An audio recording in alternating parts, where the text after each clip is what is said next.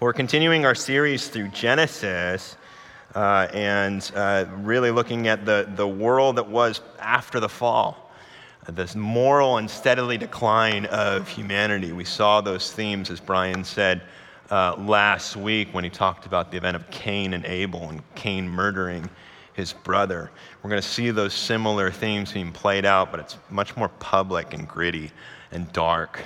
We're also going to see how God works and operates in the midst of that world and what that means for us now. So if you please would stand as we hear God's word to us. I am the speaker, or the reader. God is the one speaking. That's why we take a moment to stand. It's an honor of the one who has come to us, that is God himself, to give us his word. This is Genesis 4, beginning at verse 17. Cain knew his wife, and she conceived and bore Enoch. When he built a city, he called the name of the city after the name of his son, Enoch. To Enoch was born Irad, and Irad fathered Mehujael, and Mehujael fathered Methushael, and Methushael fathered Lamech. And Lamech took two wives. The name of one was Adah, and the name of the other Zillah. Adah bore Jabal, and he was the father of those who dwell in tents and have livestock. His brother's name was Jubal. He was the father of all who played the lyre and the pipe. Zillah also bore Tubal-Cain. He was a forger of instruments, bronze and iron. The sister of Tubal-Cain was Naamah. Lamech said to his wives, Adah and Zillah, hear my voice. You wives of Lamech, listen to what I say. I have killed a man for wounding me, a young man for striking me. If Cain's revenge is sevenfold, then Lamech's is 77-fold. And Adam knew his wife again. She bore a son and called his name Seth. For she said, God has appointed for me another offspring instead of Abel, for Cain killed him. To Seth also a son was born. He called his name Enosh. That time people began to call upon the name of the Lord. This is the word of the Lord. Thanks be to God. Father, thank you so much for this day and a time to worship you, a day that you've called us to come into your presence, to hear your word over us, to sing our praises, to confess our sins. And now, Lord, that as your word goes out, we ask and pray that your Spirit would be present in our hearts and in our minds to continue to transform us into the image of Jesus, to convict us of sin, convict us of the ways that we've forgotten you and what you're doing in our lives, and help us and reorient our thinking to worship you and honor you as God, and remember and be reminded that you are our Savior as well as our King. We ask this, Lord, in the name of Jesus and for his sake. Amen. Amen. Please be seated. Well, as I was doing this, working on this sermon, I was thinking of a movie called Place Beyond the Pines. And it's an interesting film. It's almost like a commentary on how our actions and our sins affect not just ourselves, but they have generational consequences. They affect our children. It follows two men, a police officer and a criminal. Both have committed crimes and sins. And it then follows their sons and how their actions are weighing their sons down and have affected them negatively. And I thought about that because here we see the generational effect, not just Cain's sin, but even before that, Adam and Eve's sin. It's so deep, and its roots go so deep that it affects you and I, that you and I are inheriting that same sin and guilt, even though it was done thousands and thousands and thousands of years ago. And here we see the swift decline of humanity into sin, into deeper sin and greater and more heinous sin. But even in the midst of that, we see also that God is operating. That God hasn't left his throne, that God hasn't forgotten his people, and he hasn't forgotten his promises that he made to Eve in Genesis 3:15. We see that God is still king over his creation, and no opposing kingdom can overthrow his rule of justice and grace. That God is still king over all his creation, and no opposing kingdom can overthrow his rule of justice and grace. That's hard. We need to be reminded of that in a world we live like today, just as like it was the world that we see here, a world full of darkness, of pain, of suffering, of death, our own sin that we're dealing with, and the pain that's being inflicted by others. How do we see God operating now, and how do we see God operating in this text? We're going to see two kingdoms that Brian referenced last week: the kingdom of God, the seed of the woman, and the kingdom of darkness, the seed of the serpent, the kingdom of Satan. Three things we're going to look at. First is a temporary kingdom that all of us dwell in, Christian and non-Christian. Then we're going to look at the menacing kingdom. That's the kingdom of darkness that we see here, and we still see operating in the world. And the third thing is we're going to look at an everlasting kingdom. That's the kingdom of God, the seed of the woman. First, a temporary kingdom. This follows the account where Cain murders Abel and is sent out into the wilderness. And if you remember from last week, God has promised protection over Cain. In his mercy and grace over Cain, that he makes an oath and says that no one who wants to avenge Abel can harm you. And if they do, the justice that I will inflict on them will be complete. It's this promise of kindness and protection over Cain. So Cain goes out into the world and he creates a city. Now, scholars have all kinds of thoughts and ideas about this section, but I think it's safe to say we need to take a moment and talk about the world that you and I live in, both Christians and non-Christians. And a lot of theologians say that this is a kingdom of God's common grace, meaning his kindness and grace that he shows all people, whether you're a believer or not.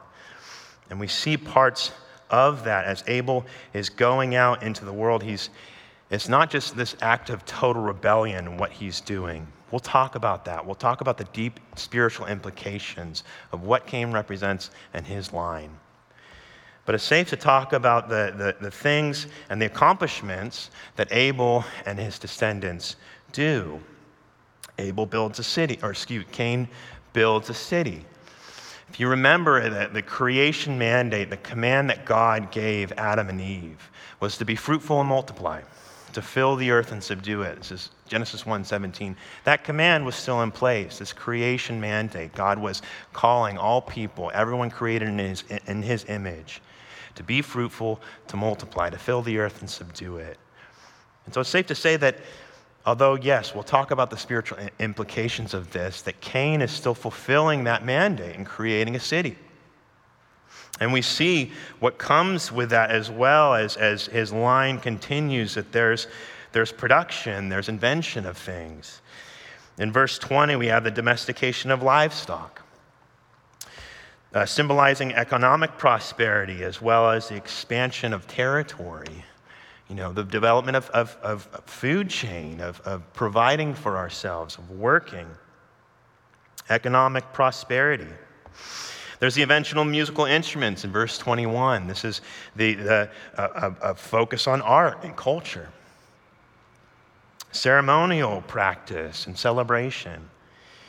The invention of tools in verse 22. Industrial production and building, creating, inventing.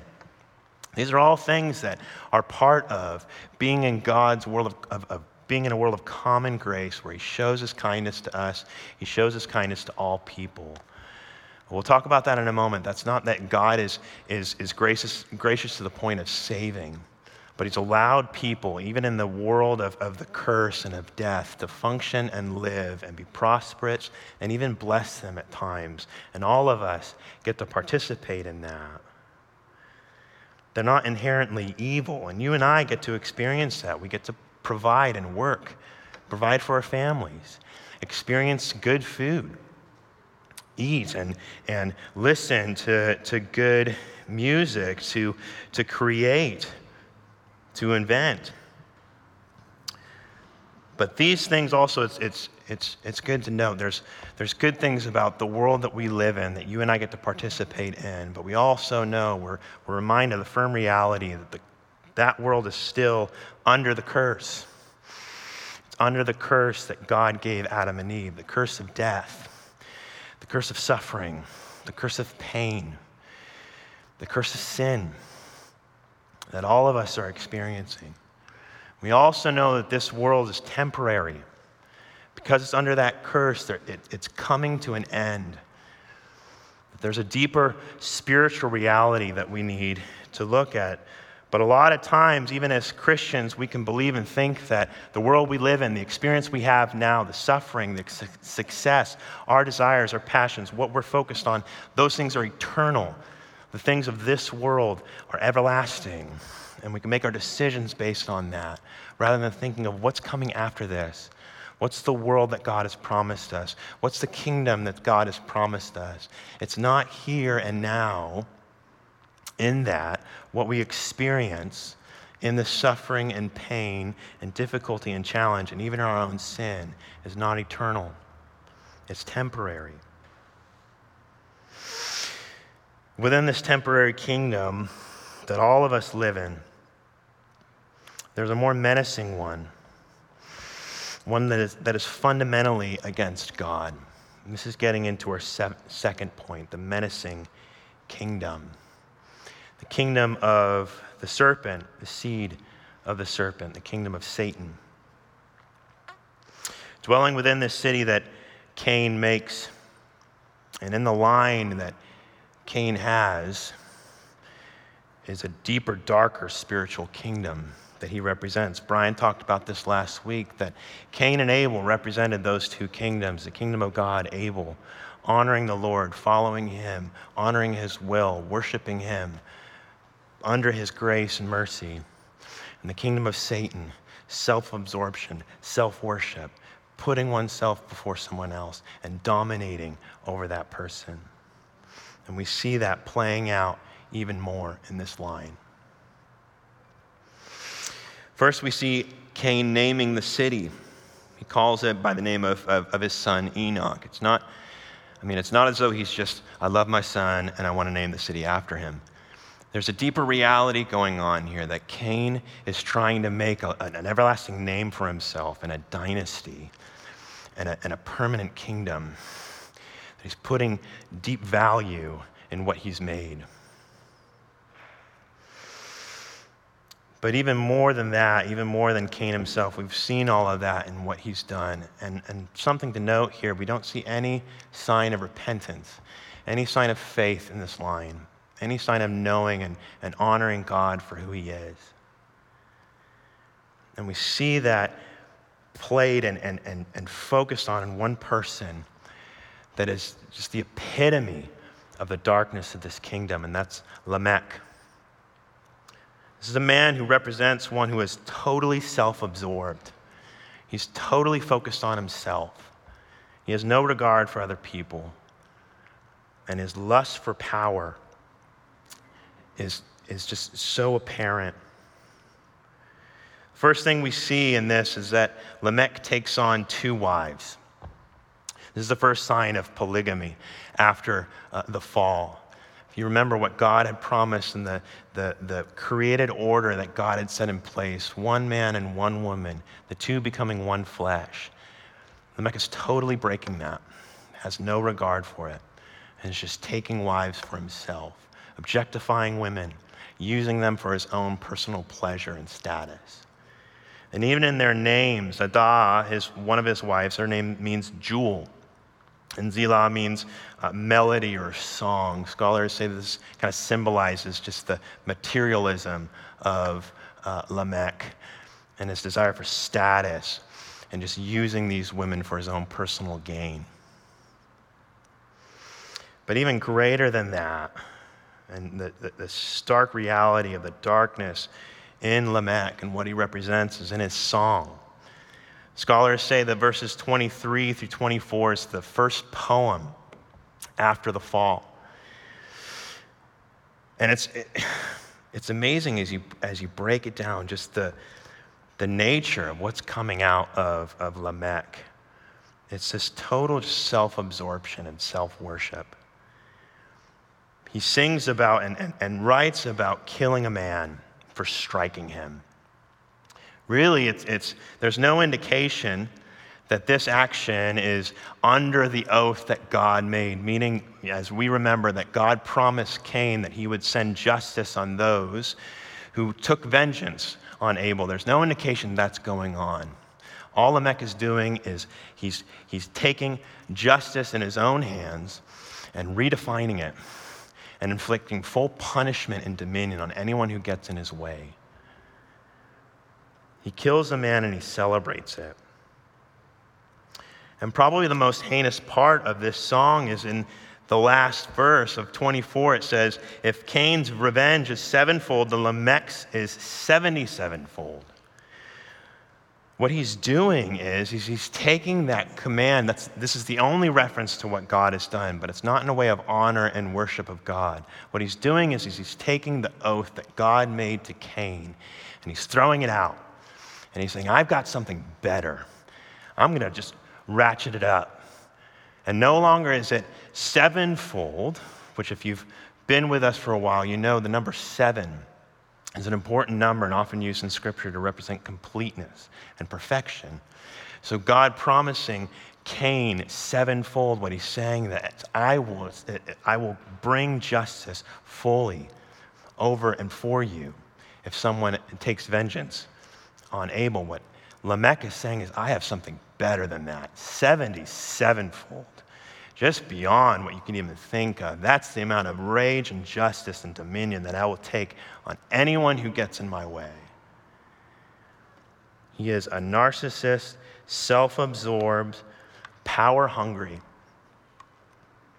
no acknowledgement of God. And think about this. This is also coming after understanding what Cain had done, understanding the injustice of Cain murdering an innocent man.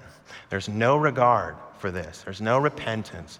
The injustice continues to stack up.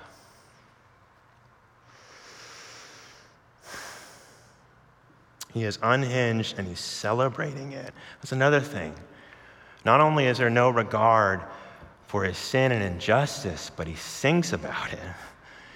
He's gloating, he's boasting about it, using his wives just as listeners. Listen to me as I boast of my sin, celebrating what he's done, trying to take full dominion. And scholars wonder that this might not just be an act of one man against another, but also an act of war, a battle between two groups. This might not just be a murder of a single individual, but Lamech is talking about a battle that he has won, military dominance. And the tools that are talked about in verse 22, the tools of iron and bronze, are not just tools of industry, but are weapons. These are the weapons that have been made. So we see a sense of military dominance. Lamech has all the marks of an ancient Near Eastern king, of taking on multiple wives, of displaying military dominance and power, and gloating and celebrating victory. These were the marks of many ancient Near Eastern kings at that time, but he's not called a king. We don't have any mentionings of kings. In fact, if you're familiar with the Old Testament, kings don't come until much, much later. But still, the readers would have looked at this and seen that this man is modeling that sense of tyrannical kingship, of trying to take full dominance over everyone. This is the heart of the kingdom of darkness, self-absorption. Brian talked about this last week, self-worship, putting oneself before others. It's what Adam and Eve did when they sinned. They took their desires, they knew what they wanted, and knew what God wanted for them, and tried to thwart God's rule for them and over them, and tried to make decisions for themselves, thinking that they knew better, that they had their best interests in mind. That's the nature of sin, that's the nature of darkness, that's the nature of this kingdom, is self-worship, to the point of trying to thwart and throw God off of his throne. And that's what Lamech is doing. He's beating his chest and gloating over his sin, thinking himself to be God. Now, before we move on from this, we need to remember and know, we're going to look at the injustice of this. We also need to remember and know that as self-absorption and self-worship is really at the heart of sin, that all of us are guilty of that. That we can be like Lamech, we're just better at hiding it. We can try to take dominion and power in whatever sphere and circle that looks like for us, whether that's in our marriage, trying to dominate over our spouse, how we argue with them, trying to seek our own opinion and what we think is right over what they are saying or doing, rather than serving them. We can do this in our parenting, in seeing our kids as just little versions of ourselves and trying to create them in a way that makes us look good, makes our parenting admired by others. We could do this in our careers, trying to seek for worldly success and financial gain and status in our jobs, competing with other people. We could do this in our public image, seeing ourselves as better than the next person, wanting people to admire us, praise us, affirm us, whatever. We can do this in our objectification of other people, men, women, seeing them as objects, things that can give us pleasure. We can do this in judging others for their sin, for their skin color, for their socioeconomic status, for their political allegiance.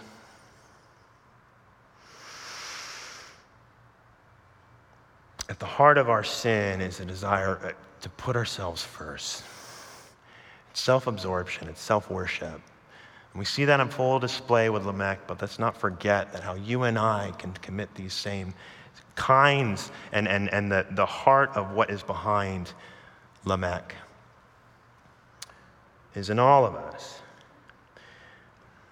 And then there's the question of God's justice and promise in this. I mean, think about this. As we look through the story and as we're hearing about these accounts, Cain is murdered unjustly. Abel is murdered unjustly. In Cain's line, there's just further injustice to the point where it's celebrated, to the point where it's out in the open. Lamech isn't even hiding it. He's just displaying in the open and he's singing about it. It's how dark the world had become. So the inevitable question is what about God's justice? What about God's promise? God had promised Eve that he would send the seed of the woman, that he would send a deliverer through her line who would come and save and rid the world of this curse. What about that promise? It seems like the kingdom of Satan is alive and well. And where is God in all of this? There's no acknowledgement of God in this part. There's no acknowledgement about who God is or what he's done. Injustice is unhinged. Where is the promise of God? Where is God in all of this and how he's going to answer his promises? And friends, you and I can find in that ourselves in that place as we see the world falling apart. As we ourselves experience the hurt and injustice of others, offended by others, whether it's our spouse, our friends, whether it's just looking at the news and seeing just the world falling apart around us. And we wonder and think, where is God in all of this? Where is God's promise of deliverance, of peace, of everlasting life? Everything I experience in the world, everything I feel just seems so different to what God has promised me. Where is the justice of God? Those are legitimate questions as we look at the sin and suffering in the world. It just leads us to ask, when is this going to end? When is this going to end? There's an everlasting kingdom that we see here. That God's rule and authority has not been thwarted, no matter how dark and bleak it looks. God hasn't left his throne. That God hasn't forgotten his promise. This is actually all within God's plan. That Satan isn't trying to take the back door and thwart God's plan. This is all within the scheme of what God has for his people. And we see God answering this. In the end of this text, in verse 25, it goes all the way back to Adam and Eve. So as Cain's line has been described, Lamech's song is the last thing we hear about that line. And as if we're left hanging, the author comes back and he says, Adam knew his wife again, and she bore a son and called his name Seth. For she said, God has appointed for me another offspring instead of Abel, for Cain killed him. So there's some debate about what the word Seth means, but it's safe to say that how Eve describes it is the meaning of Seth. In fact, the word for appointed, where it says, God has appointed for me another offspring, that word is the verb that sounds similar to the Hebrew word for Seth. So what Eve is saying is that in naming her son Seth, what she's saying is that she's believing that this is the one God has set apart, that God has chosen to answer his promise to her. That this is the one who's going to bring about the seed of the woman. This is the one that God is going to use to answer his promise. She might not have known what that looked like. She may have herself believed that Seth himself was going to be the deliverer. But what's important here, she had faith and she believed in what God had promised. She didn't give up. After her son was murdered and killed, she still had faith, believing in what God had promised her. And it's true that if you continue to read the scriptures, as this genealogy is described further and further and time goes on, that God continues to keep that promise. And that line is preserved, and that Jesus himself, who is the true king, who is the seed that's promised here, who's the one that's going to come and deliver and has come to deliver us, that's the one that that God is talking about here in Genesis 3. And it's through Seth that king would come. That king would come and take on the offense and the justice that you and I deserve, the punishment that you and I deserve for our sin, to rescue us from this world of darkness, to forgive us of everything that you and I have done. He's our Savior, but he's also our King. He's the one who's triumphed over Satan. In his death and resurrection, Jesus crushed the head of the serpent. He proclaimed his victory over Satan, and is sitting in heaven now, ruling and reigning, and has promised us that one day he'll come and rid this world of sin and death and pronounce final and full victory over sin and Satan, and will bring us into a new kingdom, a new world full of life and everlasting joy and peace and gladness and happiness, rejoicing and celebrating, no evil, no sin, no darkness, no Satan. That's the world that God has promised and is represented here in the birth of Seth, that God is going to keep his promise, that God hasn't forgotten his people, that God's grace is still for them, that nothing can thwart the plan of God, that nothing can thwart his rule. Now that begs the inevitable question that we ask ourselves is, how do we know what kingdom we belong to? Because there's no middle ground here. There's the kingdom of God and the kingdom of Satan. And Scripture is very clear on what is required and needed to be within the kingdom of God.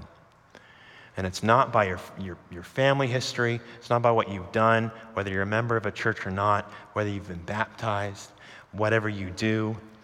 It's solely by the work of someone else for you. It's solely by the work of someone else who saved and came to save and forgive you of your sin. Because you and I can't do that. You and I can't pay for the sins that we've committed. Whatever that looks like, whatever we've committed, whatever our life has looked like, you and I can't even come close to paying for that. But God has promised to pay for that and has paid for that for us through Jesus.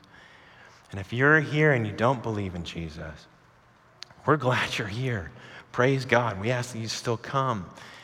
But if you don't believe in Jesus, Scripture is clear about where you stand before God. And you actually dwell in the kingdom of darkness, the kingdom of Satan, and that God is calling you to come. God is calling you to come and believe in his promise of salvation for you, to believe in his promise of deliverance from this kingdom of darkness that's for you and the forgiveness that's for you. But if you are a believer, but if you do believe in this, God's promise is sure, and nothing you can do can change that. The victory that God has sealed for you and the forgiveness that you have because of Jesus is true, and nothing can change that. That you are welcomed in the presence of God, that you are citizens of his kingdom. That means a couple of things for us that we see in this text. What is the nature of us being God's people? First and foremost is that we change our self-worship. We orient our self-worship to God worship. We continue to rid our idols and the tendencies and ways which you and I put ourselves first and come under the authority and rule of God, being reminded of who he is, being reminded of his goodness, being reminded of his grace, but also bringing our will under his, allowing him to guide us, allowing him to lead us through this life. We see this at the end of this text that it says, at the time people began to call upon the name of the Lord. It's this picture of the worship of God, of people looking to God for help and for grace and guidance. It's the nature of God's people looking to him, worshiping him, following him. And that's a lifelong practice, friends. That's what sanctification is continuing to rid ourselves of the sin and just darkness that is in our hearts and allow the Spirit to transform us in the image of Jesus, which he promises to do, which God is working in and through us to point these things out, to show us in ways which you and I can grow and serve one another rather than dominate.